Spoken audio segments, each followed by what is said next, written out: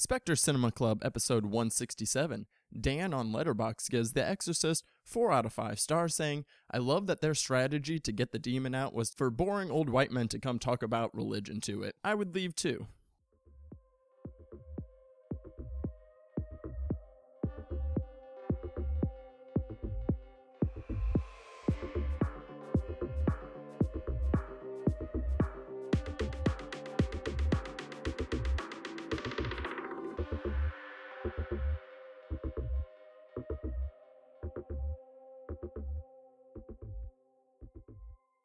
Hello. Welcome back to Spectre Cinema Club, a podcast obsessed with the horror subgenres within. I am one of your hosts, Garrett McDowell. Sitting across from me virtually this week, it's Devon Taylor.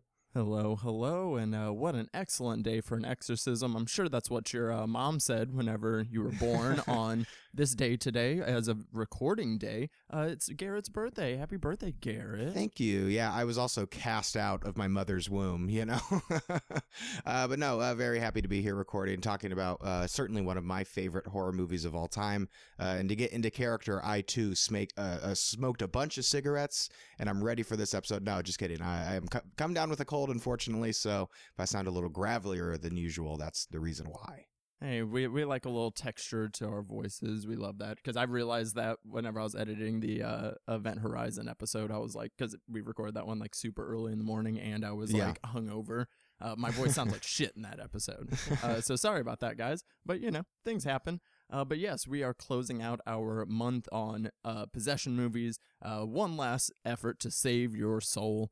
As we talked the Mac Daddy of it. I mean, we kind of had to. 50-year anniversary. William Friedkin passed away earlier this year. So it's been, as if the love for this movie ever goes away. But there was, again, that, next wave of, again, people being like, hey, we really need to remember how good of a movie this was. So so we definitely had to center our whole month around it. It's the kind of the perfect movie to end our normal 2023 coverage. This is the last episode of 2023, so I felt like it only made sense to go out on a banger movie. And of course, we had to bring back one of our top guests, making his 5th appearance, retaking the lead over Donato. You guys were tied for a half second. Taking the lead back, it's the host of the Safe Room podcast, a horror gaming podcast over on Bloody Disgusting. It is our good friend, Jay Krieger. Guys, thank you so much for having me again. And Garrett, happy birthday to you. And Thank you. Stoked to chat about what is one of the greatest horror movies, one of the greatest films of all time. Let's get down to it. Yeah, I don't know if you listened to the previous episode that Donato was on. He threw out the gauntlet to you, Jay, that now it's a competition. So you guys are tied with appearances, but he will be retaking the lead you took the lead with this one. He'll be tying you again next month. So in 2024, we're going to have both of you guys on at the same time to duke it out. Ooh. Sounds good. It's good company to have at the top. Hell yeah. And as we've been covering possession movies this whole month, what is your take on the subgenre as a whole? Do you like possession movies, the sheer number of them, and or any religious connections that you may or may not have to the genre? I'm not a religious person, so I view all the possession films through the lens of, a non-believer, I suppose. But I'm not always super taken with possession and religious horror, and that, Devon, you and I have talked about that in the past. Just hasn't always gripped me the way that I wish that it had, just because of, I find there's sometimes they get a little lost in the weeds with proselytizing, and there's a lot of fire and brimstone heavy dialogue and a little too heavy handed in that regard. So, I would say that, of course, something like The Exorcist is an automatic standout, but even something more recent like When Evil Lurks would be a film that I would go to as being an example of, a possession movie that doesn't lose sight of like the human aspect of it and the human element and seeing the toll that the possession is having, rather than, again, getting in the weeds kind of with scripture and whatnot. And, we're all going to hell and this is what the ramifications of that type of stuff, which has just not always clicked with me and not always interested me from a character point of view. But, I've enjoyed some possession films based on sort of the body horror aspect. They lean more into that. But it's not one of my favorites. But like I said, I'm excited to chat about what is one of my favorite movies. Yeah, I totally agree. It's tough because, again, like just of the sheer numbers that they've had. Like it's kind of the batting average isn't always the best, but however, with that variety, I think we, especially more recently, are getting more of those possession style films, like you said, that aren't specifically centered around religion, or religion isn't the centerpiece of it, because I mean it's always gonna be there to somewhat of a degree, but at the same time, with the sheer number of possession movies, we get a lot of variety as well. And I think the 4 choices that we had this month, we kind of hit a few different corners that I was pretty happy with. Yeah, I think you were talking about a lot of the tropes that we've expected to see in a lot of these Exorcist films, some of which we've talked about in this very month. And it's always kind of nice to go back and look at a movie like this, and you just kind of have that aha moment of like, oh, this is where it started. Oh, okay, I see. And I think some people might, especially newer audiences or people who've never seen this film before, go back and watch it and just kind of be like, yeah, I've seen a million of these. And it's kind of like, yeah, that's the point. You've seen a million of these because of movies like this and of how influential and memorable they are. Yeah, so we got lots to talk about, lots of legacy things to discuss as we take it all back to the beginning of the OG possession film. Well, not the OG, but pretty much the OG for all intensive purposes. Let's go ahead and get into the movie for today's episode.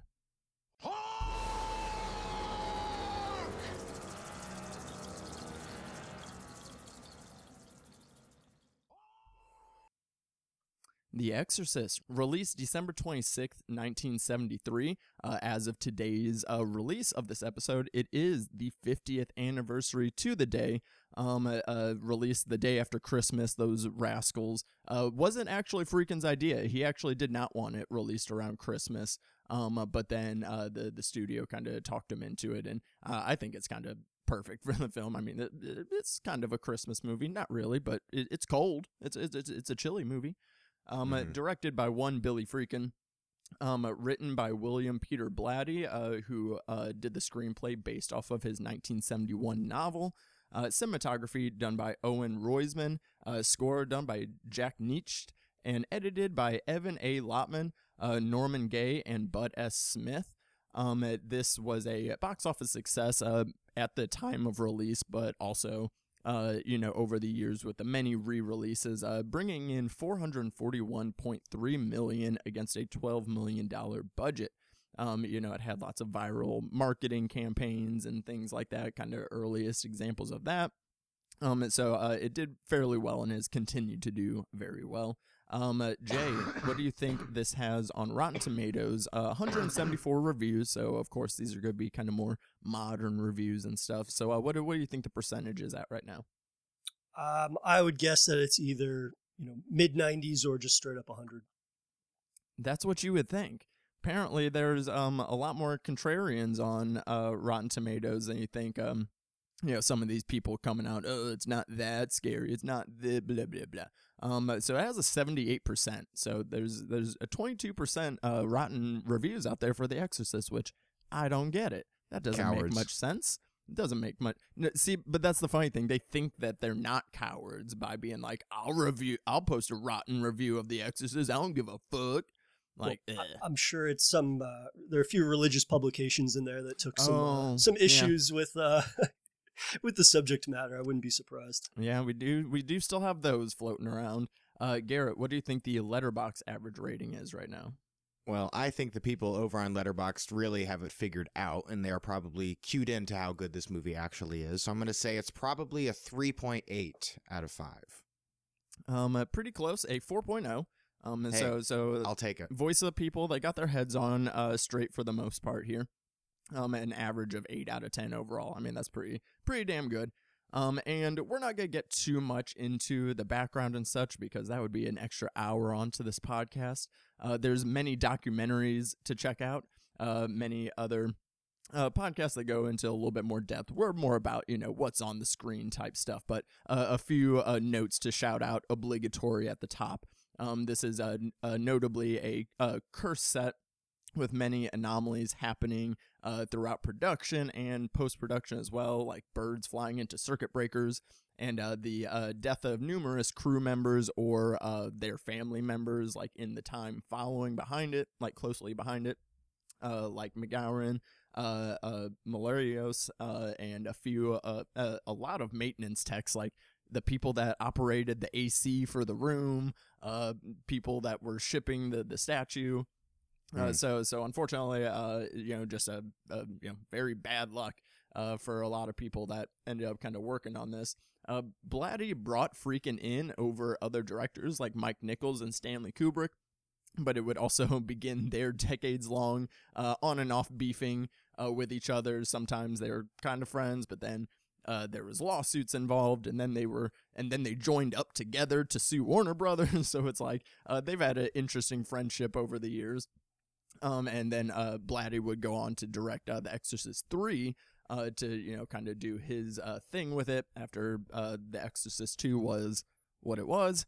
And of course, as a lot of horror films in the 70s, Friedkin was some of his questionable methods on set, such as shooting guns off randomly to get reactions from people, and doing numerous takes with these dangerous stunt equipment and things like that. The set was freezing. So this again, this is well documented, and we are not here to posthumously cast more against Friedkin, against the kind of things that were going on set, but they were not okay. So Jay, as we brought you on here to talk this, take us back to the first time you remember watching this, and then also which cut did you watch for today's episode? So the first time I watched this movie, my dad, who is not a fan of horror movies at all, decided that this would be a good film to show me at like 10 or 11. And I grew up in a household where like wasn't allowed to watch R-rated movies and all these things, but for whatever reason, one Halloween, he was like, well, it's an Oscar-winning film. You can't not see this film. And I think we made it, I don't know, 15 minutes, 20 minutes into the film, and then had to just kind of peace out and revisit it a few years later. But, it is the type of film that every time I revisit it, the older I get, I latch on to new parts of the film that become my favorite. So, when I was a teenager and finally saw it in its entirety, I was like, oh man, this is a crazy fucking movie that they were able to pull off in the 70s. What they were able to do with the child actress and just how creepy it is, and the makeup effects and the things that they're able to have her do in that is just so over the top disturbing. And then the older I get, the first half of the film ends up becoming my favorite instead of the back half of the film now, because of the fact that, it is more about the characters and examining them. And that really is the perfect primer for the back half of the film, which I wouldn't say that I don't enjoy now, but it's not necessarily my favorite aspect of the film. And I frequently will revisit the theatrical cut because that's my preferred version. I think that, we'll probably mention a few elements of the director's cut, but that's certainly not my preferred way to watch this film or to show this film to people.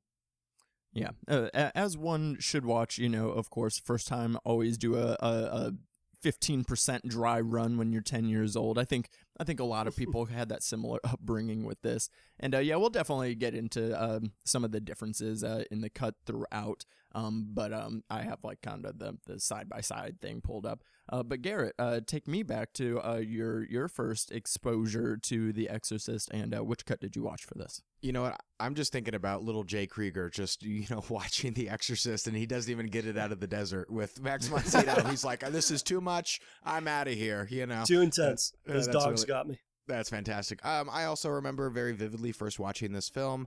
I believe I was a similar age, probably 12, 11, something like that. I remember we also watched around Halloween time. I won't get into it now, but some friends played a practical joke on me while I was watching this film, which scared the shit out of me because it happened like right in the Exorcist scene. And so I'm on pins and needles, and they pranked me very, very good. Scared the shit out of me. But this film has continued to endure long, after that initial watch for me. It truly is one of those seminal horror films. Devon and I just did a commentary for The Thing, which was so much fun, and I said that to me is on the horror movie Mount Rushmore, and right next to it, it's The Exorcist. It's such a wonderful, wonderful film for everything that Jay was already talking about in regards to the characters and the performances. But I also think that Friedkin's direction of the film is so daring and focused. I'm really excited to kind of talk about his approach to this film, approaching it more from a dramatic perspective rather than one of spectacle and, kind of what horror maybe was closer to at the time. I think the kind of the air around this film is almost bigger than the movie itself. So I think it's kind of nice to just sort of waft that all away and just sort of, dive into this movie 50 years later and really see what Friedkin was trying to communicate, what Blatty was trying to communicate as well. And, you push aside all the controversy and the behind the scenes stuff, and let's, talk about what actually is, the soul of this film. And I think what you'll find is a really riveting movie that is anchored by terrific performances, really strong characters, and ones that you just kind of have to root for in watching this film. There's probably nothing that we're going to say in this episode that hasn't been said before, but to me, that's just, points to how great and influential this movie is that even 50 years later, there's still so much to say.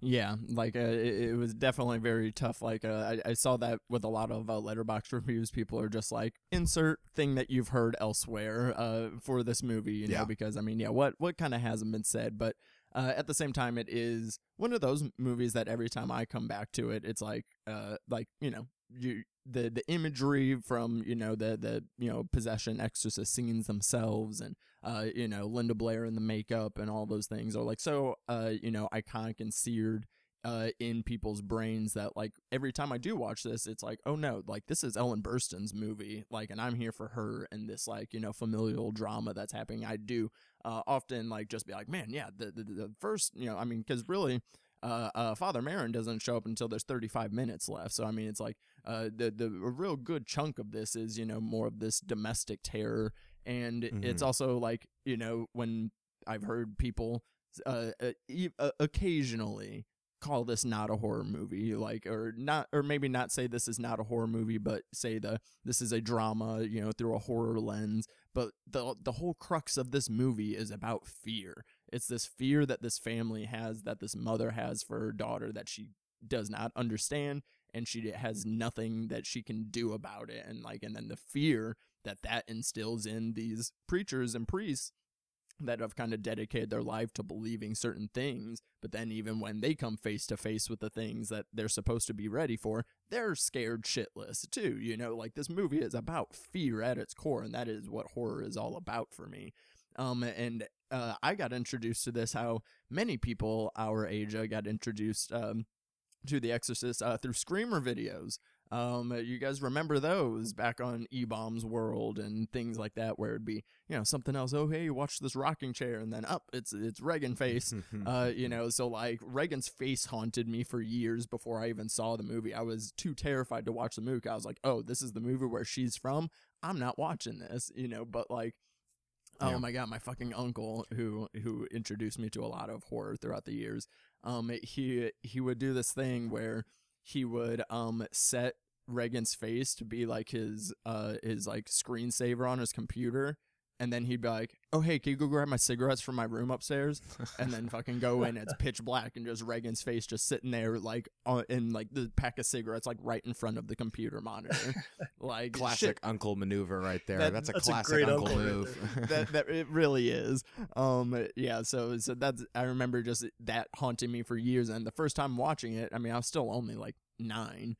We watched it in broad daylight, like it was like sun beaming in through the windows, and I was still like just scared shitless watching this thing because the amount of dread that it induces is phenomenal. And then as I've gotten older, even though I don't have kids, I mean I have Cal of course, but like just really relating to Chris's plight of just watching a loved one suffer, when you're literally doing everything that you can possible, that part weighs on me now more as I rewatch this film over the years. But of course, hopefully you guys have seen this movie. I would assume you have. If you haven't, what are you doing? Because of course we're going to get into spoilers here after Jay gives us his 60-second synopsis. Are you ready, my friend? I'm ready. All right. Well, I got you here on the clock in 3, 2, 1, go. Adapted from William Peter Blatty's novel of the same name, William Friedkin's 1971 multiple Oscar-winning film The Exorcist stars Ellen Burstyn as Chris MacNeil, and actress residing in Georgetown, Washington, with her young daughter Regan, who's experiencing strange behaviors. Paralleling the growing concern of Regan's behavior is Father Damien Karras, a psychiatrist at Georgetown University, who's having a crisis of faith, leading to him wanting to leave his holy vocation. The MacNeils and Karras' paths intersect, when Reagan's behaviors turn supernaturally violent and all manner of medical tests are inconclusive, leading to Chris seeking Karis out to persuade him to perform an exorcism as she believes her daughter is possessed by none other than the devil himself. What ensues is a film that favors examining faith, family, and one's character rather than the typical fire and brimstone proselytizing of most possession and religious horror films. Boom, with 5 seconds to spare. And if that synopsis sounds familiar, it's because, yeah, so many films since then have, I mean, the structure of this film is kind of, I think, the most recurring motif throughout possession movies. I mean, it's like, it's a family member. Oh, are they sick? No. Or is it something else? No. Oh, they must be possessed by a demon. And then it's the middle half is trying to convince people, you know, of what you're seeing and trying to find somebody that'll believe you. And then, of course, you know, the titular exorcism scene at the end where you see, you know, various horrific things happen. People die. People suffer. You see the long-standing motif of having contortionists in the films to do all these like body contortions and things like that. Like, so the structure of this film, I think, even more so than the themes, because I think a lot of films don't tap into the human themes that this one does. But as far as like structurally, that's where a lot of this, where you kind of see it in the DNA of other films going on. So let's talk subgenres here. Jay, what are some of the strongest subgenre elements that are working for you besides, of course, the possession angle? Yeah, you know, I think that as a character study, and it was something that we mentioned briefly before, you know, it's, some people have described this as like not really a horror film. It's more of this kind of kitchen sink drama and whatnot. And for me, as I said earlier, like that's the part that I latch on to the most now with each rewatch is the attention to these characters and the fact that, you know, we get to know them in such an intimate way that feels almost like a sort of documentary style, I think. That was one thing that the version that I watched had a brief intro from Friedkin, who said that his intention with the film was about a realistic portrayal of the unexplainable. And I think that he does that really, really well, first and foremost, because we kind of feel like a fly on the wall with a lot of these characters, and we get to see them struggling with things before, you know, somebody's possessed and there's this battle for a little girl's soul, right? It's about this mother that is trying to raise a daughter that has these things that come up, and, you know, she has no answer for, the medical professionals in her life have no answer for. But even before that, you get the sense of what her relationship is like being a parent that, you know, is on her own a majority of the time. It seems like her ex-husband can't even bother to call his daughter to say, hey, happy birthday. He's off, you know, gallivanting in Rome, I think. And, you know, the struggles with that, and the fact that, you know, she's this actress that is dealing with those types of struggles and intensities that come with trying to facilitate that role on top of being a parent. But then, you know, you have Damien Karras, who is having this loss of faith and this crisis. It's quite literally, he says it. He tells one of his fellow priests, he's just like, yeah, I've lost my faith. I'm not cut out for this anymore. And I think, again, to highlight just Friedkin's very keen eye in capturing people in their lives in a way that feels very organic. The ways in which he's able to parallel these characters' lives against one another without it feeling, I don't know, like spectacle-y. It just feels very natural and gradual. Like, of course, you have the McNeils that are in this lovely brownstone. I mean, the first interaction between Chris and her daughter Reagan is them debating whether they're going to get a horse when they go back to California. So like that right there kind of tells you their sort of level of income and their stature.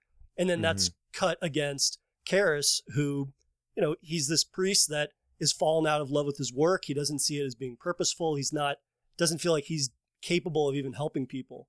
And then you see him walking to his mother's. He has to take public transportation. He doesn't have a chauffeur like the McNeils do. He's walking through the neighborhood. There's kids that are like jumping on a broken, abandoned car. There's people slugging whiskey on the street corners. And then he goes up to care for his mother, who, you know, clearly is not getting the medical treatment that she needs. She's got this wound that then, you know, that further progresses, and we see that toll that takes on her health and whatnot. And, you know, Friedkin's ability, again, just to like very quickly, very succinctly, and very genuinely, I think, portray these characters and just showing us a lot more than actually having to tell us certain things, which I think is what helps this film really, you know, sustain the first half of it before you even get into the supernatural. It's the type of thing where I don't agree with people that say like, oh, this isn't a horror film, but I sort of understand why people that maybe are not attuned to horror or a variety of different types of horror films, as obviously the three of us are kind of like, well, where's the scares? Like, I need scares now. But that's really not the point of The Exorcist. And it's such a stronger film for the specific structure that Friedkin gave it. Yeah, I really do have such an issue with how staunchly people are kind of set in their ways about defining what is and what isn't a horror movie and exactly what constitutes that. Because I think that this film, obviously in the plot, is a horror movie. It's a possession movie. You're going to look me dead in the eyes and say that The Exorcist, famed as one of the most famous horror movies of all time, is actually not a horror movie. Get fucked as far as I'm concerned. By the way, if you think this podcast is going to be like two guys saying like, well, actually The Exorcist isn't very good, you listen to the wrong podcast. I feel like we're all going to probably be in agreement here that I think that this film and exactly what makes it so scary isn't the last 20 minutes of the movie. The reason that people were so drawn to this film is because of the conviction that they felt towards these characters, because this is Warner Brothers, adjusted for inflation, their second highest grossing movie of all time. Do you want to know what surpassed that? Barbie, like a couple of months ago. So this is a juggernaut of not just horror, but of cinema. People flocked to this theater to see the spectacle that was this film, and ended up, being really attached to a lot of these characters. And I think that is in part because this movie deals with the unknown. It deals asking those questions, of course, of, what is this thing that is plaguing this daughter, this, Reagan, and this young girl, this kind of young, innocent girl. What's exactly going on with her? There's also this mystery, a murder mystery that's happening in this film, and the fear of the unknown about what could happen to loved ones when, outside evils kind of, come for them. I think that there's such a great deal of care put into characters like Father Karras, as you were mentioning, Jay, that I really do feel like bolster the horror of this film. And I just because there's not 10 jump scares every 5 minutes, like that doesn't mean that this suddenly isn't a horror movie. And let's also acknowledge there are also jump scares in this movie. There are like multiple ones. That desert scene that freaked out little Jay Krieger, that has a few jump scares throughout the first like 20 minutes of this film. So yeah, just because you have a lot of rich characters and a story mostly about family, that doesn't mean that it's suddenly not a horror film. Where I find like the scene with Lieutenant Kinderman and Chris McNeil, who are like sitting at the table kind of having this sort of verbal sparring between the two, of he's trying to prove and get answers about what happened to this murder while she's like defending her daughter. That is like one of the tensest scenes in the movie, and it's just two people talking. So yeah, nay to anyone who says this isn't a horror film. Come on, be real. Yeah, it was interesting because, this was a multiple Oscar-nominated, film. And so it brought a level of prestige to horror, but then it also kind of still spurred those conversations of like for me, this is a testament of like, hey, you can have both. Like this is where you can have a super scary movie that gets under your skin while also diving into some deep character work and themes and things like that. Like that's still, you can have both. It doesn't have to be one or the other, of either seeing this and being like, well, it's great because it's not actually a horror movie. It's like, no, it's great because it's both and it's able to do both of them. So this would be like my film that like I would, because I still encounter people today that like just don't give horror a shot because they only have a very narrow-minded view of it. And this is just like a classic, like, hey, like you can take my word for it, this is a 70s classic, look, it's got the awards, there you go, blah blah blah. But then like but no, like this is a truly terrifying film with many layers to it. And the domestic horror definitely sticks out so much to me as well, because like I said, like it's this, you have this loved one and you're doing everything that you want, to try and help them. And there's even I wouldn't call this Eat the Rich because Chris is definitely not a villain in any way, but there is still a level of like kind of showing like, look, this is a super rich, affluent person that even with all of her money and resources, even she can't help her daughter. And that's like terrifying, just like to any degree, whether it's somebody that is of an upper class stature or even lower, either way you kind of view it, it still has like that horror in it as well. And the medical horror itself, I think, is a big standout for me. as you again, like you're used to being able to, you go to a doctor, you get answers on how to fix something, like that's usually generally how it works. And you're able to see results and you're able to see things happening. But then whenever you're seeing these things and then all the tests are coming up negative and there's nothing, and these, super intelligent people have no answers for you, that's fucking terrifying, because like, it's like, I wish you would tell me that I have cancer versus, being, having a demon possession, because, hey, at least I know what to do with cancer. I don't know what to do with a demon. Like, goddamn, like, so, and the scenes, this is for the most part, it's a very quiet movie. Like, it's a very kind of moody, somber movie. The loudest portions of the movie are when they're at the hospital and Regan's getting all these examinations and these whirring machines and big-ass needles in her face, in her neck, and all this shit. And, like, that's one of the angles in the extended cut that I like. That there's, like, another some extended sequences at the hospital, and it's like, it's terrifying shit, like watching like how uncomfortable like Regan is like during all these examinations, and just like how fucking loud and oppressive it is. And like, that's the real tangible horrors there, versus you have these quiet horrors that are like kind of incurring in her body that she doesn't know what to do with, so that angle leaks into the body horror stuff that we get throughout the film with the a fantastic, special effects makeup, but yeah, so that's the stuff that, definitely gets under my skin even more so than any of the religious angles. And I think that because this movie does have sort of this unknown enemy or this air of mystery around it, I know it's literally the devil, but I do think that is kind of a reason why a lot of folks have attributed so many different meanings and interpretation behind this film. Is the enemy of this movie, racism or the patriarchy or religion or organized religion, or could it be an allegory for like cancer and, losing a child to something like that? I think that this is kind of a Rorschach test of a movie for a lot of people. And I think that Friedkin is capitalizing on that fear of unknown, like Devon was talking about, of trying to get those answers and trying to fix what's wrong, with your child. In regards to some of the other big themes in this film, you guys talked a lot about the class of this movie, and something that I really latch onto this film is how Friedkin is able to incorporate staircases in the movie, which is a common image throughout the film, as characters either going up or going down stairs, which of course could mean, in more of a religious perspective, like we see with Father Karras's mother, where she's going down the subway steps, potentially going to hell. But we also have characters who are kind of ascending and descending even class, with Father Karras climbing up these giant steps to this very affluent family. Meanwhile, he can't even support himself, and he's living in this, shitty, like almost like Rocky style apartment, and I think that Friedkin is able to use, those stairs to really illustrate that theme that you guys were talking about. I think he's so poor that he is living on Georgetown campus. I think he's just in that little dorm room, right? And when you talk about the sort of class elements of this, the line that sticks out to me is when clearly some time has passed since he saw his mother, wasn't able to help take care of this wound that she has properly, so it clearly got infected, and she's having these episodes, and so they have to put her in an asylum because there's no money send her to get proper treatment.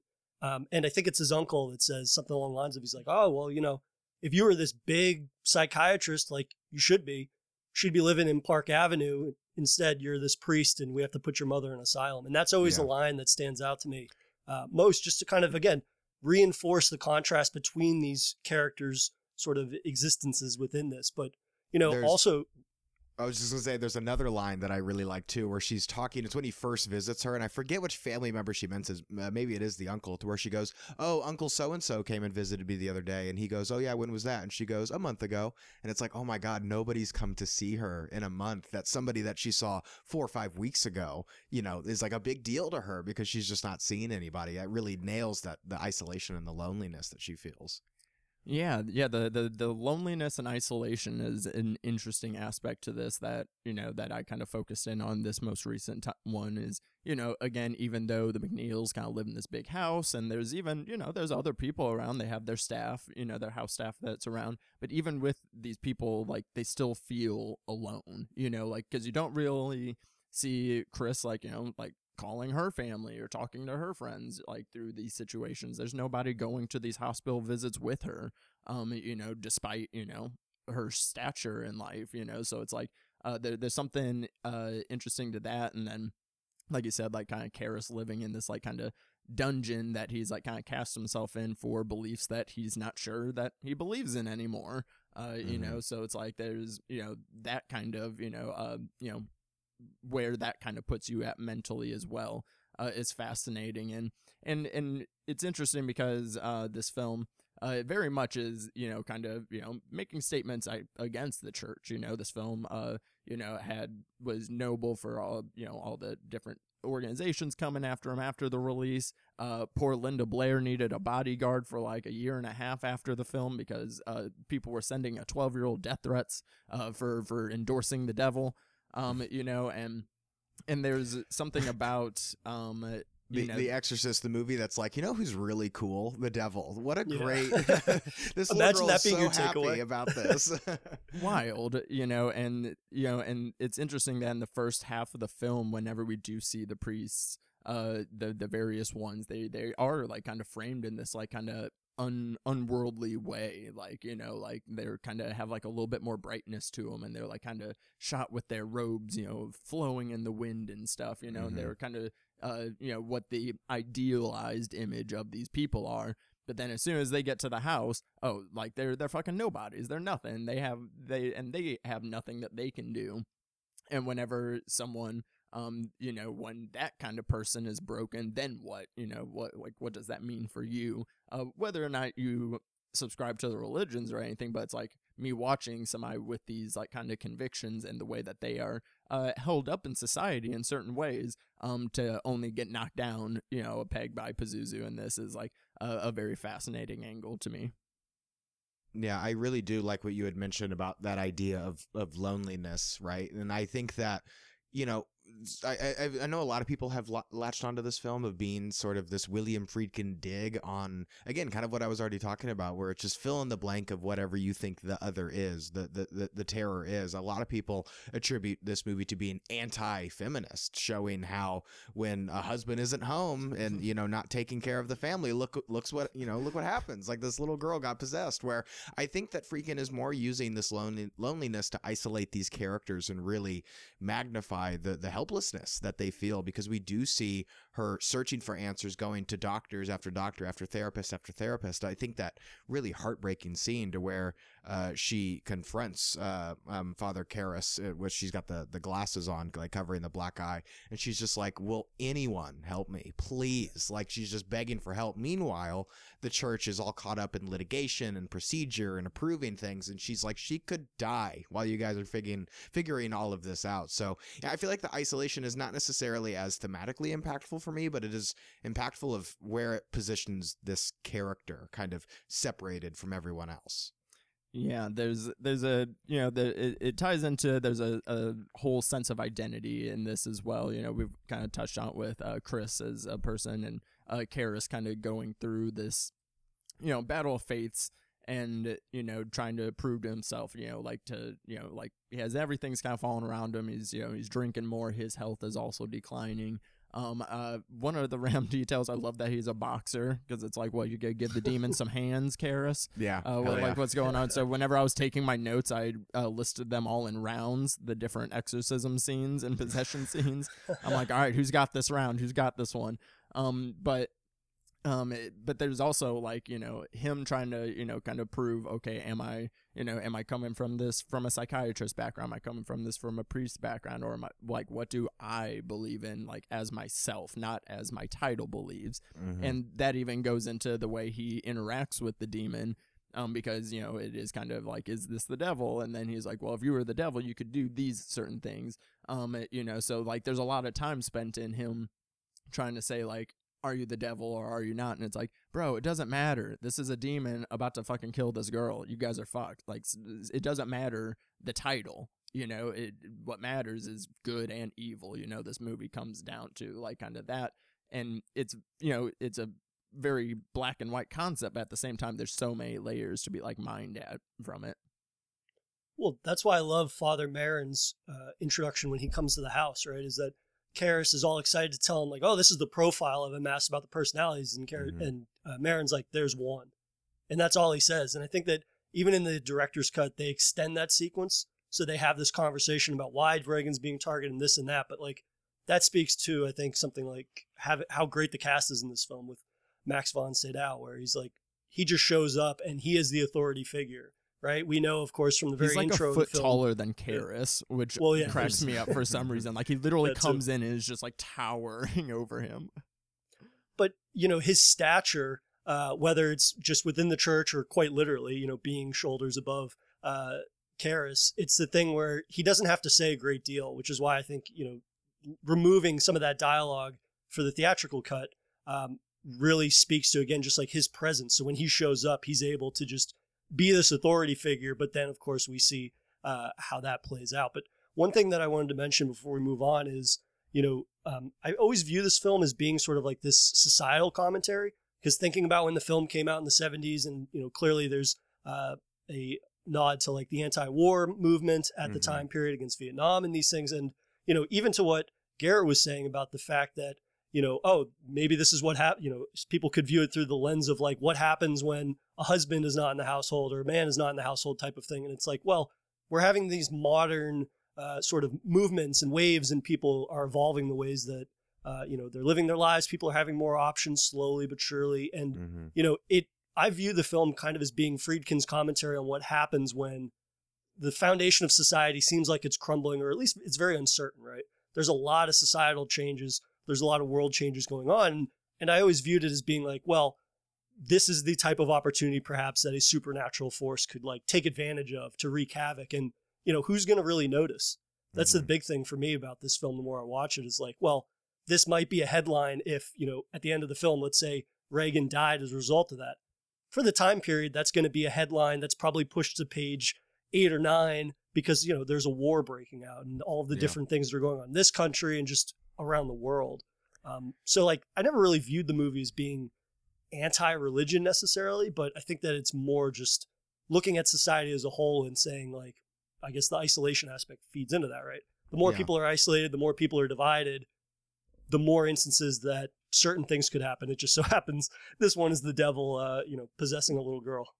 I mean, and I think it is really talking about, Devani, you'd kind of mentioned it, where like you were watching this movie in broad daylight and it was still terrifying. The fact that most of this movie is in broad daylight, it is that idea of kind of this unknown evil coming into your house, coming into your day to day and impacting your children, and there's really no escape from that. It isn't the scariest house on the corner and you venture in like this old haunted house. No, it's your home. It's in broad daylight in this beautiful city, that's ridden with leaves and it's gorgeous outside. Like I really do think that this film is about the manifestation of evil anywhere, even like in a domestic setting. I did want to talk about Father Karras. You guys were talking about like the detail of him being a boxer, which I really like. Not only does Jason Miller, in the way that he got this role was pretty fascinating. They had cast somebody else with his role and had filmed like multiple scenes with them, and then Jason Miller, found a way to contact Friedkin, and then they had recast him, and Warner Brothers was apparently like totally baffled by this.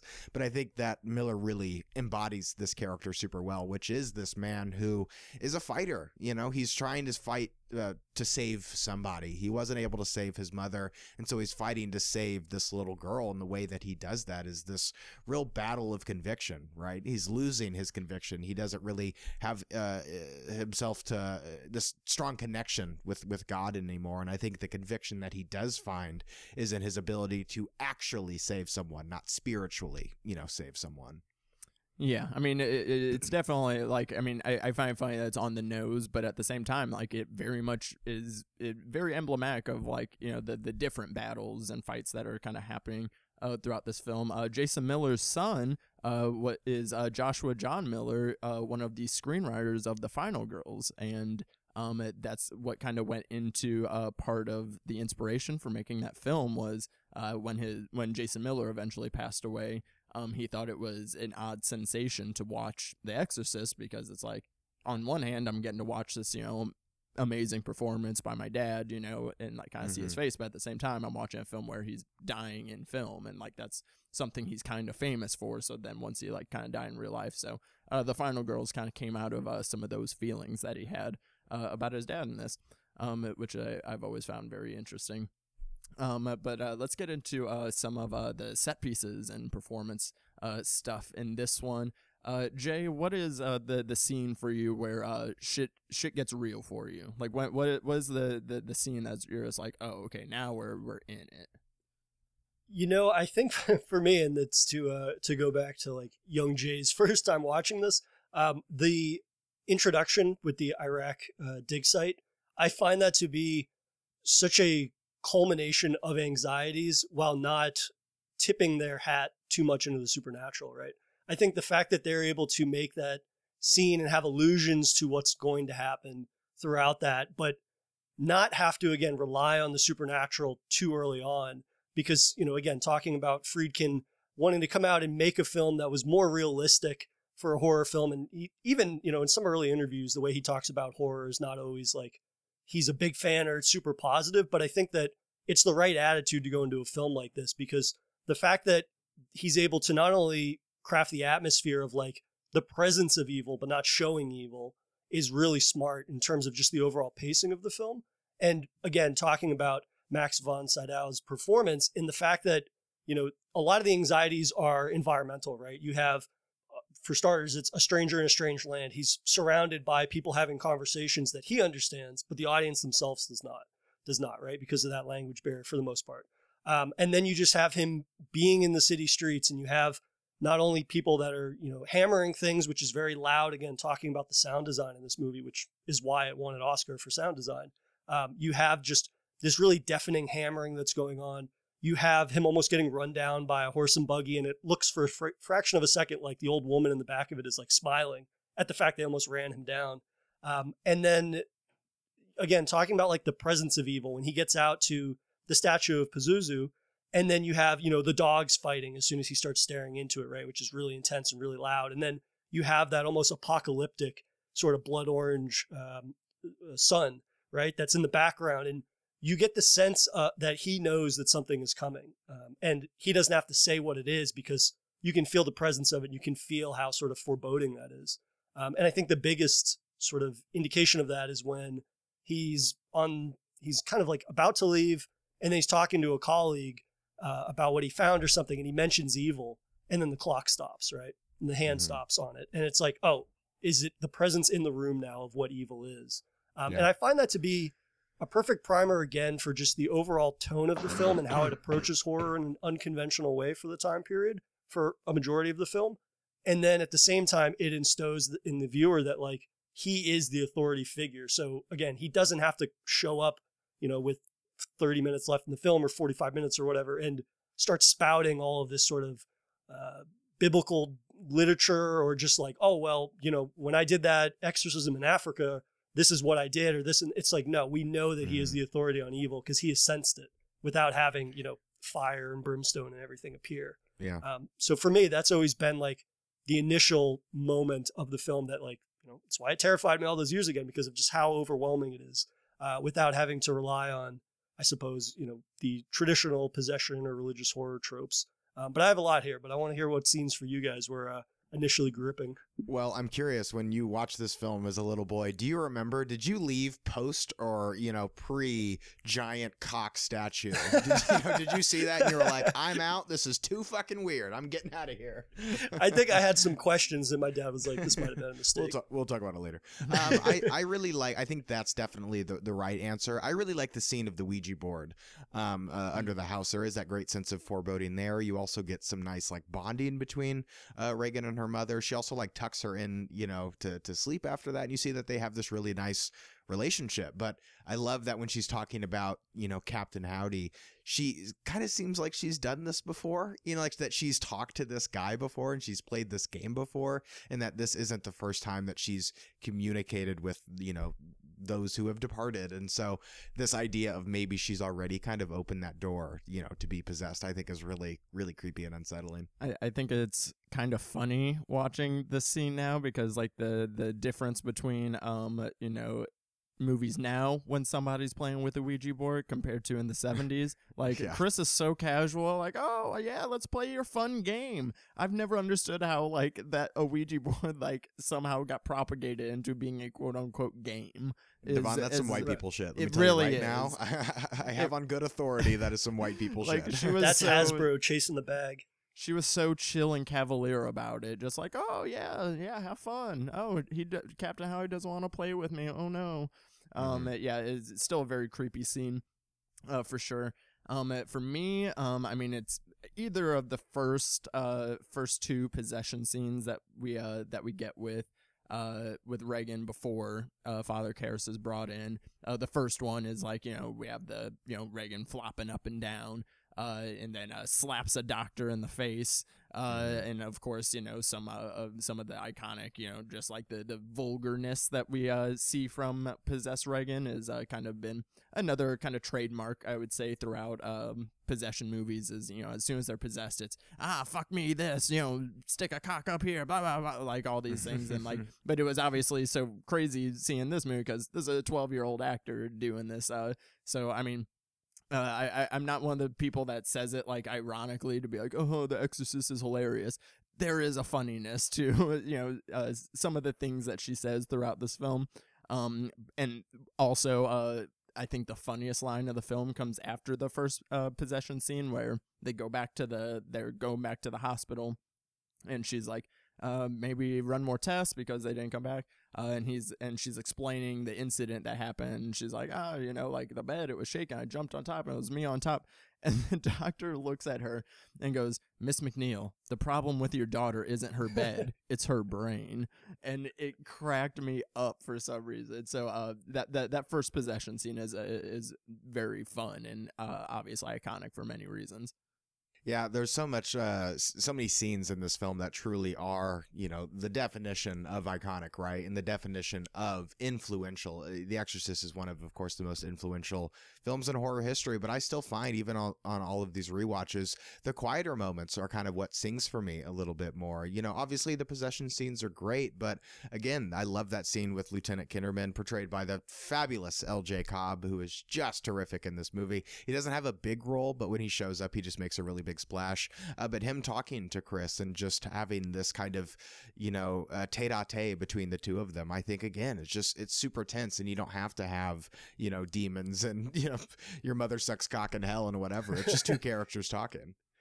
Well, to piggyback off that, I mean, Kinderman, as you said, is not in a great deal of the film, but every instance of him is memorable. And one of my favorite instances of his character in this movie is the initial initial banter between Kinderman and Karras, right? When he kind of runs up on him at the track when Karras is running laps and whatnot. And the balance between playfulness and chumminess and then accusatory and the sort of leapfrogging between those two sort of sides of a detective, right? He basically is the good cop, bad cop, but in one detective. Mm-hmm. And I love the dialogue and how it's probably the most play-like aspect of the writing, which again, to talk about William Peter Blatty's writing and him writing the screenplay and whatnot. And it very much feels like a writer wrote this film from the sense of like his novel being adapted into it. Because that interaction when I believe Kinderman is saying along the lines of like, oh, well, yeah, they arrested and imprisoned a priest that didn't tell the cops that somebody was capable of a murder or something. And Karras chimes back. He's like, is that a threat? And Kinderman's like, no, it's, I only mentioned it in passing. It's like very offhand. And then he goes into like talking about his love of cinema. Do you want to go to the movies? And then just before that conversation ends, he says, I can have you deported, right? And it's like this kind of this shucking and jiving between playful banter and if you don't give me the information I want, there's going to be some repercussions. Like, I just love that whole thing. And then, of course, Karras asking Kinderman if people ever mistake him for Paul Newman, which, of course, is ridiculous. And then you even have Karras with that it's Kinderman, excuse me, that has that last jab where he's like, oh, I know who you look like Sal Mineo, who I don't even know who that is. I'm sure that was a ripper back in the day. But it, again, just based off of their sort of like reactions to one another, it's the type of thing where it's like, these are the only two people I think that could make this situation as memorable, as fun, but at the same time reveal so much about their characters. And again, when we're talking about the actors and the characters in this film, I really don't think there's a bad performance in this movie from a majority of, the core cast and whatnot. And just the fact that this was Jason Miller's first role is astounding, right? Yeah. And I think that for the time period, with the exception of probably L.J. Cobb and Max von Sydow, I don't think like Linda Blair obviously is a child who had been in a commercial. Jason Miller, this is his first film. He'd been on Broadway, I believe. And I think he even won like a Pulitzer Prize. And then, you have Ellen Bernstein, who I believe was only big on TV up until this point. So you have these, like this trio that are not big movie stars. And, while I came to the movie and didn't know who anybody was, obviously, because I saw this film, 30 years after it was released or 20 years after it was released. It's the type of thing where they don't jump off the screen at me like they're movie stars. And that's a quality to this movie that I think helps the human aspect to be sold a little bit more for me. Which, again, it's all hindsight type of thing. But there's always been an aspect of that where even somebody like Lee J. Cobb, who I've seen here and there in little character bits, it's not somebody I'm super well versed in. So like he comes off as much more believable. Jason Miller doesn't necessarily have the demeanor of a movie star, right? He is a little more reserved. He's a little more sort of pouting almost. He's very keeping to himself. And I think that helps to sell him as this person that is, not always saying a great deal, but you can just read a great deal from his face in situations. Yeah. Well, which is something that I think is really nice about the film is that sense of realism. I think Jay, you'd mentioned that this movie is kind of shot like shot like a documentary. Well, I think that's because Owen Roseman, who shot the film, was a documentarian, and he, there you go. was shooting in Cuba, like shooting, Fidel Castro during like his whole situation there. And there's some pretty funny stories about William Friedkin, like talking to him, and Roseman would be like, "Oh, I didn't quite get that shot. We need to go again," or they need to stop, especially with the big like the crowd scene where they're filming the movie.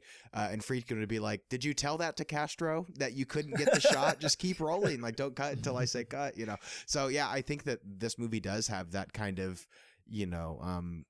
shoot from the hip kind of style to it. I don't think Friedkin is really the kind of filmmaker. He's not a Clint Eastwood or, to where he's going to be, or excuse me, he's not a Kubrick. He's more of a Clint Eastwood to where he does a couple of takes and then that's it. I think that kind of down to earthness is what makes this film so effective, right? Yeah. Is it feels relatable. That's what makes it so scary, is that you feel like this could happen to you. And I think a lot of that is due in part to, yes, the way the film is shot, but also the actors in this film who are just terrific across the board.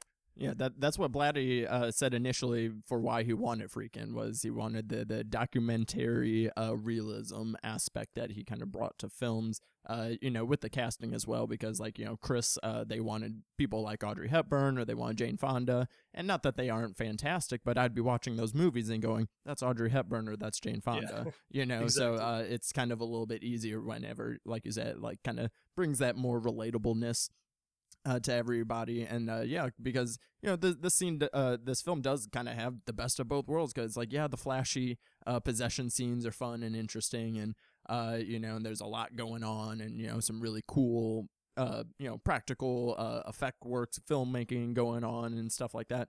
Super great. The OG levitation scene still goes hard. I love a levitation scene. Yeah. But it's the conversations in this film. Jay mentioned it. Feel and play like I really hope there's been stage versions of this, because it would go so fucking hard. Like even today, I kind of want to do it now because that would be so fun. But like some of the conversations, I say Karis versus Pazuzu round 1, where Karis first goes over to the house, meets Reagan for the first time. They have their kind of little tete-a-tetes, like, oh, if you were the devil, why don't you make the straps disappear, as they like kind of keep going about this like strap situation, and the demon's like, oh, much too vulgar, a display of power for you. So it's like they're already sizing each other up in this one, talking shit. Round 2 is where we get the one excellent day for an exorcism, and Karis goes, you like that? And then the way that Reagan's like, intensely. And, it would, and like, oh, but wouldn't that, get you out of Reagan? It's like, yeah, but it'd bring me closer to you. It's like, what are these vibes? But the way that these conversations are just like so simple, 2 people in a room, one person's in a bed, and there's so much kind of tension and but also like a movement to these conversations. It's not boring like ever. And I mean, I would say 70% of this movie is people in a bedroom talking, so like the fact that, even these scenes kind of have so much weight to them is, such a testament to this film in general. Yeah. Okay. I was just gonna also want to mention the music of this movie, right? The music of this film is so fantastic, and I think it would surprise many people to hear that a lot of the music in this movie is not original music. There's a lot. The main Exorcist theme was pre-existing music that Friedkin just found, similar to how 2001: A Space Odyssey, the intro of that movie, or the music at the intro of that film is also pre-existing music. So I love that Friedkin was kind of going to kind of unconventional means to make this film, right? Like casting people who aren't necessarily household giant blockbuster draw, taking a risk with somebody like Jason Miller, a complete unknown, to be essentially the lead of the movie, like the co-lead of the film. It's crazy to think, but I think Friedkin is known, for better or worse, for being one of those filmmakers who's kind of willing to do anything to get his picture made, including shooting guns on set to get an actual reaction from Jason Miller, as well as many other crazy things that this person has done. But I think when you do watch the film, I think a bit of that kind of loose cannonness that William Friedkin has does kind of show in the final product. Yeah, you can definitely feel that for sure. It has it kind of just has that ramshackleness to it a little bit. Like this is a scrappy film, even though it's still at a decent budget and everything. But at the same time, like this is a raw movie. When I describe films as raw, like that's this film. Shit like this, shit like Near Dark, those are raw films. So yeah, you definitely can feel that from Friedkin coming through. Two of the quieter moments in this film that have always stuck with me. One is the party sequence when they're having this big party at the McNeil house, and Reagan kind of comes down when there's just some people crowded around the piano, and she has that really sinister line when she looks at the astronaut who's about to go on a voyage, and she looks at him, she goes, "You're gonna die up there." And that is one of the most sinister lines of the entire film. And I love that it's early on and it acts like a scare almost, I think, because of sort of the direction of this film and how, it's not inundated with, we mentioned there are jump scares, but it's not inundated with a lot of traditional horror scares for the first half. So the fact that Friedkin is able to, and Blatty are able to like weaponize dialogue based on who it's coming from, that was one of those lines that always stuck with me. And it was just like, they'd never come back to it. They chalk it up to, she's feverish or she's sick or something. But then there's the 1-2 punch of how sinister that is and how, you view that line as being like, okay, that's the beginning of the presence's sort of taking over her body. But then the second part of that is the fact that, she basically wets herself in front of everybody, which then kind of like, again, is heartbreaking to see because it's a child who's clearly not well. And that's followed up with sort of leaning into the medical aspect more so. And then another scene for me that is very, very brief, but it has always been such a perfect distillation, I think, of like surreal nightmares or just nightmares in general. And that's after Karis's mother dies and he sees her, Garrett mentioned it, when he sees her from across the busy street and she's walking up the steps and, she's clearly speaking or calling out to him, but he can't say anything or he doesn't hear what she's saying. And that has always captured the most disturbing nightmares that I've ever had, where it's not that I'm being chased by a murderer or, I'm getting eaten by a monster. It's that like we're in clearly what resembles our normal reality, but something fundamentally is different about it. You can't communicate with somebody. They can't hear you. You can't hear them. And like that entire thing, I think not only speaks to how his character is feeling, but the fact that, Friedkin's able to insert that into the film and then doesn't really overly rely on dream sequences or anything like that. Like typically I find that in these types of movies, it's like, oh, the possession is getting worse or, it's beginning because of the fact there's sort of an inundating of these dream sequences and things like that. And the fact that he's able to use that once, it's very fleeting. It doesn't overstay its welcome. It doesn't really have anything supernatural happen in it, but it just so perfectly speaks to like where this character's at. And it's a type of scare that for the period maybe would be out of place almost because it's not abiding by any really, obvious tropes or just sort of like in your face spectacle moments. Yeah. It honestly, it only feels a little out of place in this film. It actually feels very in line with, you know, the weird shit that people were doing in the 70s. I love that she was like, Dimmy, you don't like my pea soup no more, Dimmy. I will say that I saw that Letterboxd review, Devon. I will say that piano scene is one that I can't watch without thinking of Scary Movie 2, because Scary Movie 2 parodies quite a lot of the iconic scenes from this film, and the piano when they're singing "Shake Your Ass" is always hilarious to me, and I can't and one of the best pee jokes in all of cinema, of just her peeing forever. So like unfortunately that is the one scene in this that like I watch and I immediately just start laughing about Scary Movie 2 in the back of my head. Before we get into our final thoughts, I wanted to get your guys' interpretations on the finale, on you know, what the way that this kind of puts a stamp on the themes, and obviously there's the two different versions of the ending. There's one, and then there's one with like kind of like a extended coda for it. But what do you guys feel about the finale, and like kind of what its kind of statement is from, you know, the wrap up of this film, and answer this as if you've only watched this film and not the sequels. Go ahead, Jay. For me, you know, my emphasis has always been on the character aspect of this. So I view the ending not so much as like religion saves Reagan, but like a good man saves Reagan, right? And that kind of goes back to what I was saying about this idea of this film being a commentary on like society at the time that was being made. There's this sort of, the foundation is either crumbling or it's very uncertain. People are more isolated. We don't have the level of communication we should. And when we do, you know, you see what they're depicting in the film that Chris McNeil is making, which is the fact that like, okay, you have these people protesting, but then people are telling them they can't, fighting over those types of, you know, the two sides of that argument. And so, you know, I view Karras as being somebody that doesn't necessarily like reclaim his faith, so to speak, but it is more that we're seeing that he is a good man who's willing to make that sacrifice to save a child. Even if he's lost his faith, he hasn't lost sort of the essence of what makes him a good person. And I think that, you know, that's kind of reinforced by what we know about his relationship with his mother, right? And it's the fact that if he wanted to, theoretically, he could have abandoned the church a while ago to pay for, or to live a more lavish lifestyle of being a well-renowned psychiatrist. And the fact that he hung on to his faith for so long, despite the fact that that was clearly, you know, a detriment to his life in certain ways, it was more so like he felt that was the right thing to do, was to stick it out with his faith.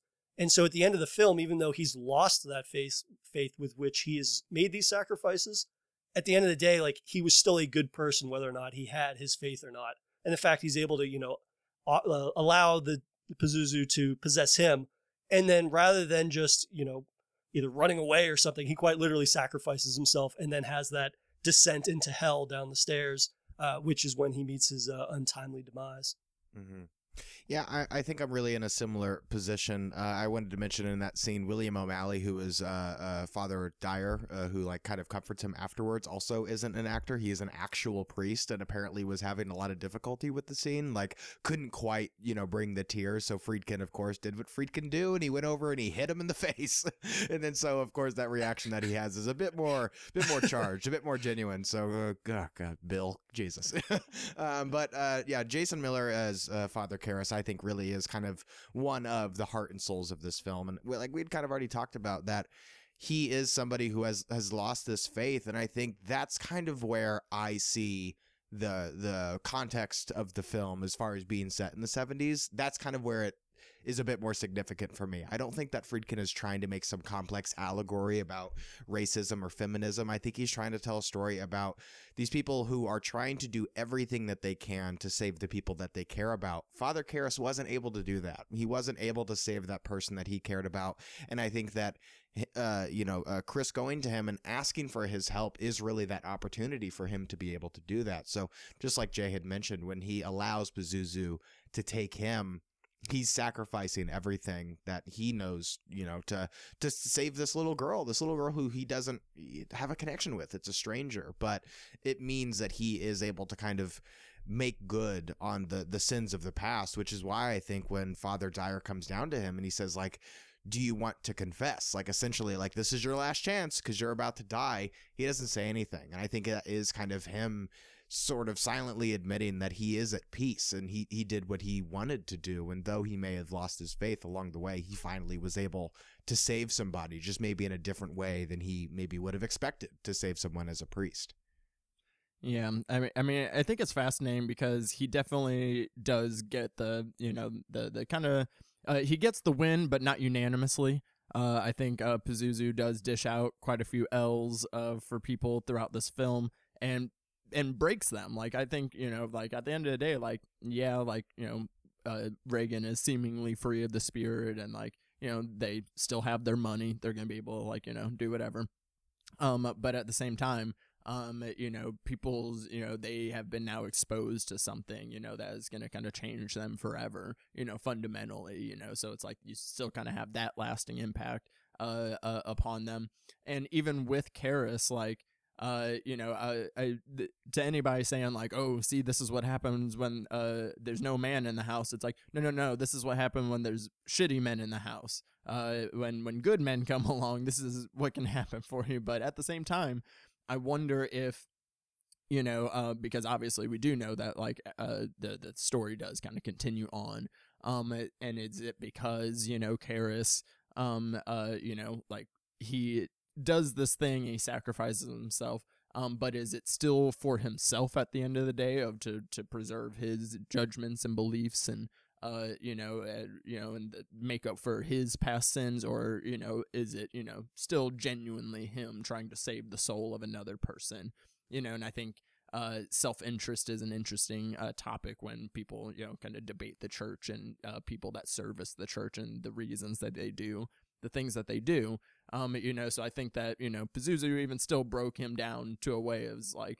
hey, basically saying like, this is the only way you're going to be able to prove, that you truly believe, and if the only way that I'm gonna, be defeated is if you truly believe, so still kind of baits him into taking him, and then jumping out the window, which everybody knows is one of my favorite horror motifs. I have a whole letterbox list of it, It's of one of the people best, man. jumping out the window, willingly jumping out the window. Like, I mean, he literally somersaulted. He did that shit onto the stairs. Yeah, he kind of bodied that. So, but I love when Kinderman comes in afterwards and is just like, "What the fuck is going on?" He just looks around, and he's looking at Reagan, is looking at the window, and he's like, "What is happening?" I know we haven't done an exorcism in a while, but I don't remember jumping out the window being part of it. Correct me if I'm wrong. Who knows? So yeah, let's go ahead and get into our final thoughts. Out of 5 what? Out of 5 spews of crucifixes, vomit, man, or holy water, the little Pazuzu heads. Hey, I've seen where those crucifixes went in this movie. I'm good on that. Yeah, we'll go Pazuzu statues. So Jay, go ahead and give us your final thoughts out of 5 Pazuzu statues. I was going to give it 5 cans of pea soup out of 5 cans of pea soup, but I'm more than happy to give it 5 Pazuzu statues out of 5 Pazuzu statues.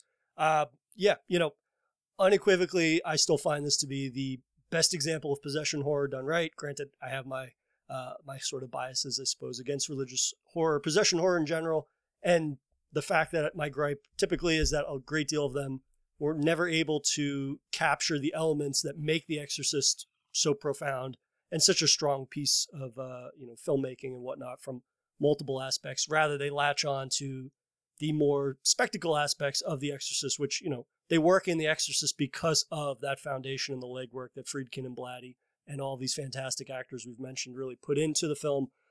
So while I don't find that a great deal of possession films learned the proper lessons from The Exorcist, all these years later, I think The Exorcist actually just gets stronger in terms of just how this is still the blueprint for how you would tell this type of story and have this level of engagement in it.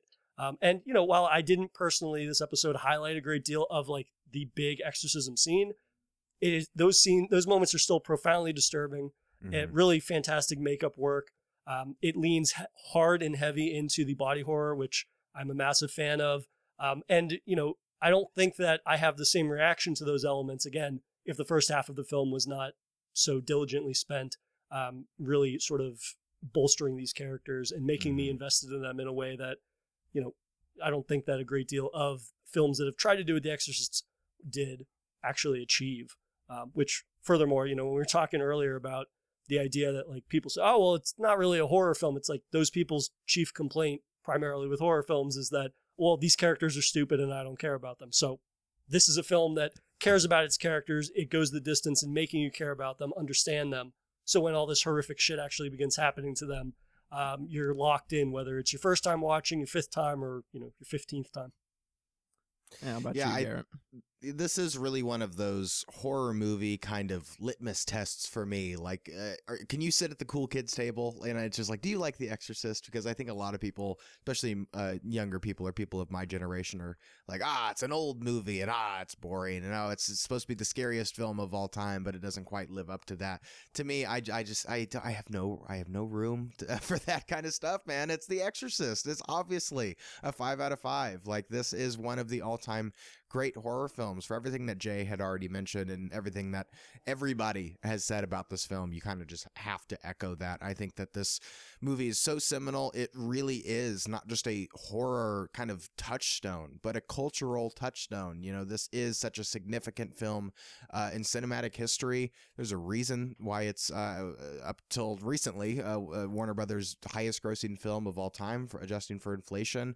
I think this movie was a cultural movement, and I think that horror has still felt its ripples today. There are so many movies that I still go to see nowadays in theaters and just kind of go, yeah, they're just doing The Exorcist. It's just not as good. And it's nice to kind of go back and watch this movie and see why, that is. And again, it's because of Ellen Burstyn. It's because of Jason Miller, L.G. Cobb, Linda Blair, Max von Sydow, like so many terrific performers in this movie, bringing it their A game, bringing these characters to life in such a touching way.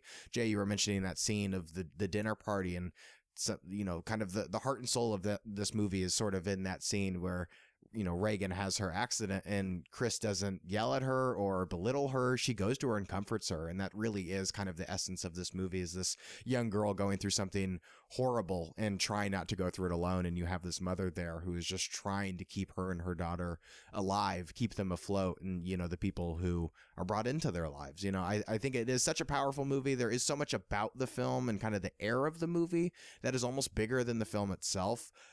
Whether it's what is the movie saying, the circumstances in which the movie was made, the kind of the cursed aspects of this film. But I think the core of the movie and the picture itself, it's one of the best, man. It's obviously a 5 out of 5. Yeah, my score is fluctuated throughout the different times that I watched this, depending on just the mood that I'm in to watch it, or the setting, or what have you. The only negative that I take away down from this is the desert stuff at the beginning. I could do without it. That's more for just kind of Pazuzu. It's more for Pazuzu lore. We don't really need it. It's fine, I guess. In the extended cut, they have some scenes of some establishing shots of the McNeil home that are kind of punctuated a little bit before that, to be because I've had the times where I remember early on watching it and then watching the desert scene being wait, am I watching the right movie? What is this? Where's The Exorcist? But anyways, so it's a 4.5 out of 5 Pazuzu statues for me. I think the filmmaking on display is just absolutely brilliant. There's so many look at that shot right there. Look at this amazing shot right there. Look at the coloring in this right here. The way that everything is presented is just fantastic without being super flashy. But the performances, Ellen Burstyn, we talked about the park scene where that's her meeting Karras for the first time, and the way that she emotionally unloads on him in such a, sympathetic manner that you're just oh man, she's really fucking going through it. Especially when she's kind of getting flailed around in the room during the second possession scene. The look of anguish that she just has from that scene for the rest of the movie is just Ellen Burstyn puts in some great work in this, as well as Linda Blair. My other thing throughout the month is talking about the kind of dual performances between the possessee and the possessed version of themselves. Linda Blair, even as just regular old little girl, she's fantastic. But Pazuzu Regan is a fun demon, not gonna lie. They're sassy, exchanging diss bars and demonic hissy fits with the priests. Having small talk in foreign languages. That stuff's fun. So I definitely still get, my possession hallmarks in this, and obviously because they started from this. But then, gaining a little bit more a meat out of it every time I kind of watch it, because this is just such a thematically dense film. We could easily go on for another 45 minutes, hour on this thing, but so it's gonna sit at a 4.5 out of 5 for me on this one. And Movie Math's gonna be interesting because this is gonna be a full reversal. It's like, not what inspired this film, but how many films went on to go ahead and inspire or went on to inspire elements from The Exorcist.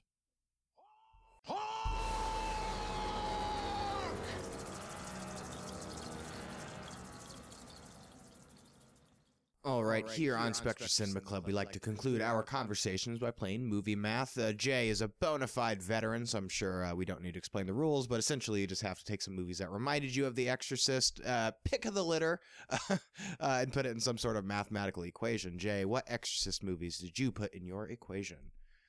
So I actually have 2 films that are not exorcism films. I have films, though, that deal with the thematic subject matter that this film actually, dabbles in.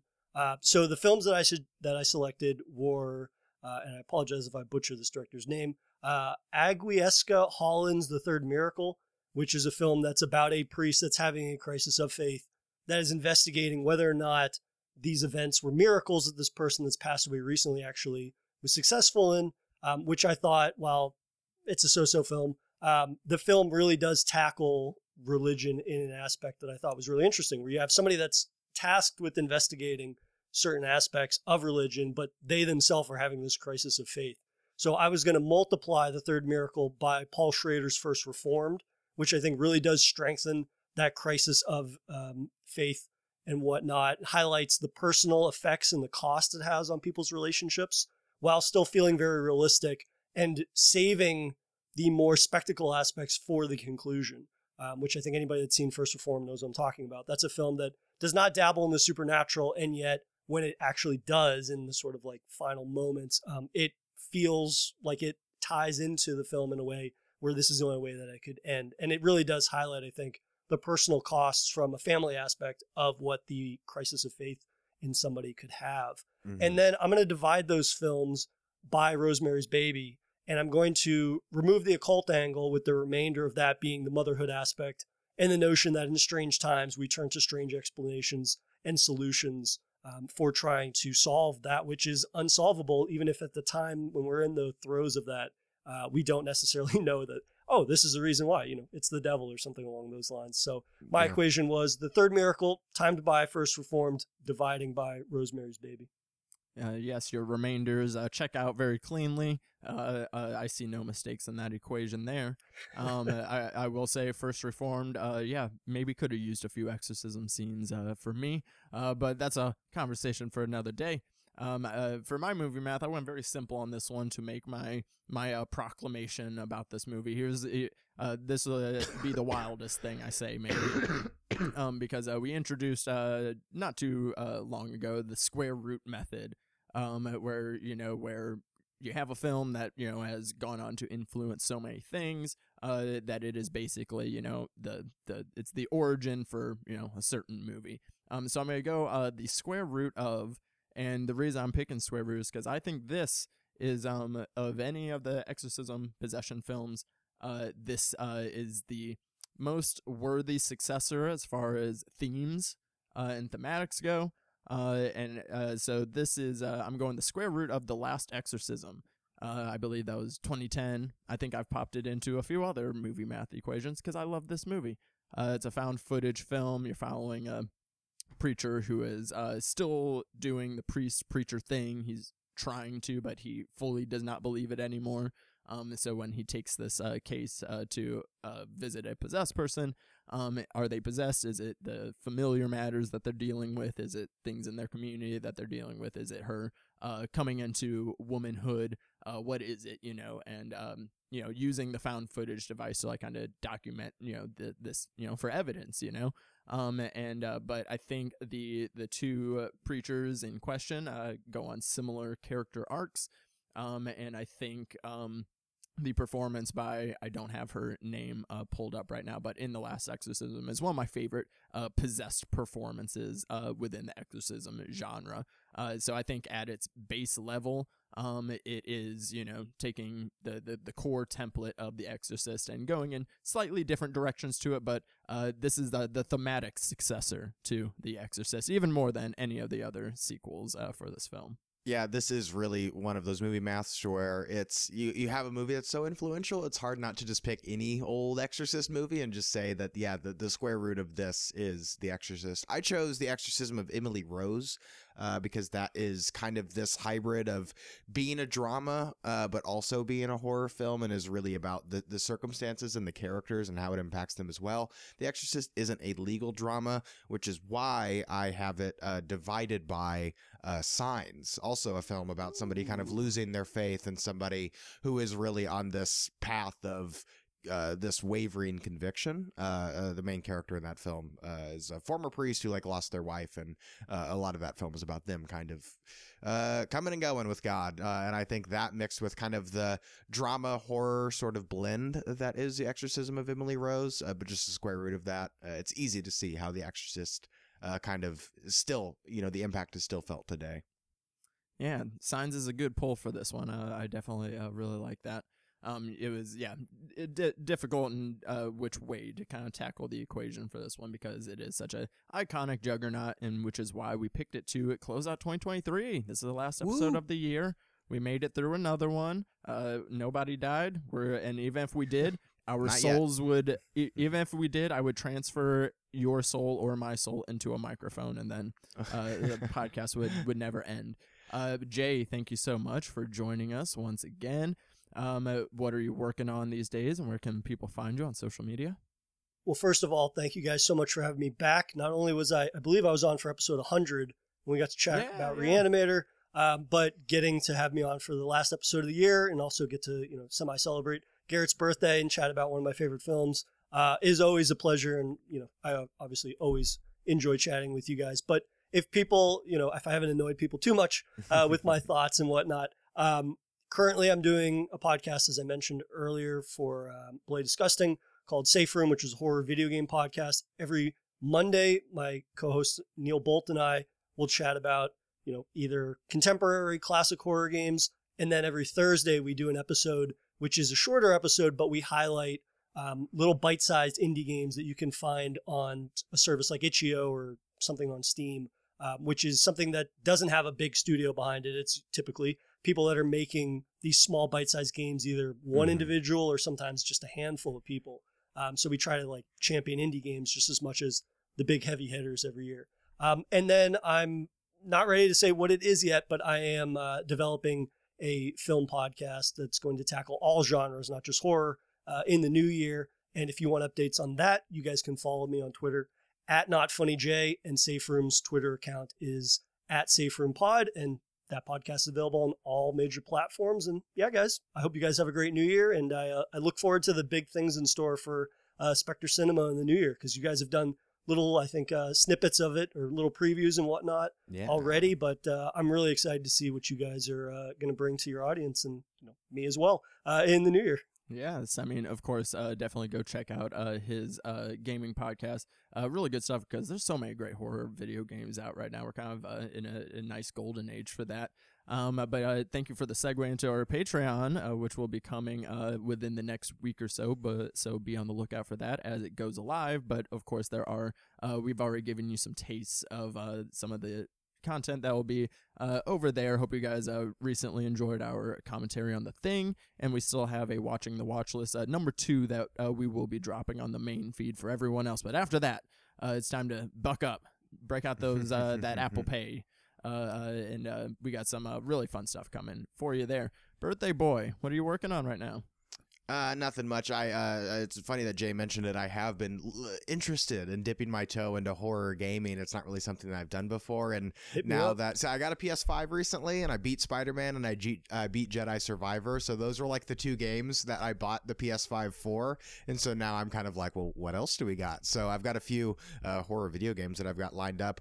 Just for me. Why am I plugging it? Just, personal life updates. I'm not going to be making content about it, but I'm going to be playing video games. That's pretty exciting. But if you want to actually see what I am up to, you can follow me on Twitter and Letterboxd, as well as TikTok at Garrett McDowell. I've also got another podcast that is a Star Wars podcast. It's called Scum and Villainy, with new episodes every Thursday. And you can find me at all the usual places on social media, TikTok, Letterboxd, at _Daddy Disco. You can hear me over on the Pod and Pendulum. Did a few holiday horror episodes this month on Silent Night, as well as, what did we do before that one? Can't remember, but I do a lot of podcasts, guys. So go take a listen to those, of course. And very excited as we will kick off the new year with our best of 2023. We'll do our ranking episode for the first episode, and then the rest of the month will be our individual picks for favorite of 2023. So very excited as we put another year in horror in the books. But that'll go ahead and do it for this week's episode of the Spectre Cinema Club. New episodes drop every Tuesday. Subscribe to not miss a thing. You can follow us on social media at Spectre Cinema on Twitter, Instagram, and TikTok. And if you're listening on Spotify or Apple Podcasts, leave us 5 stars, a nice little review. We appreciate you. But until next time, guys, stay lifted.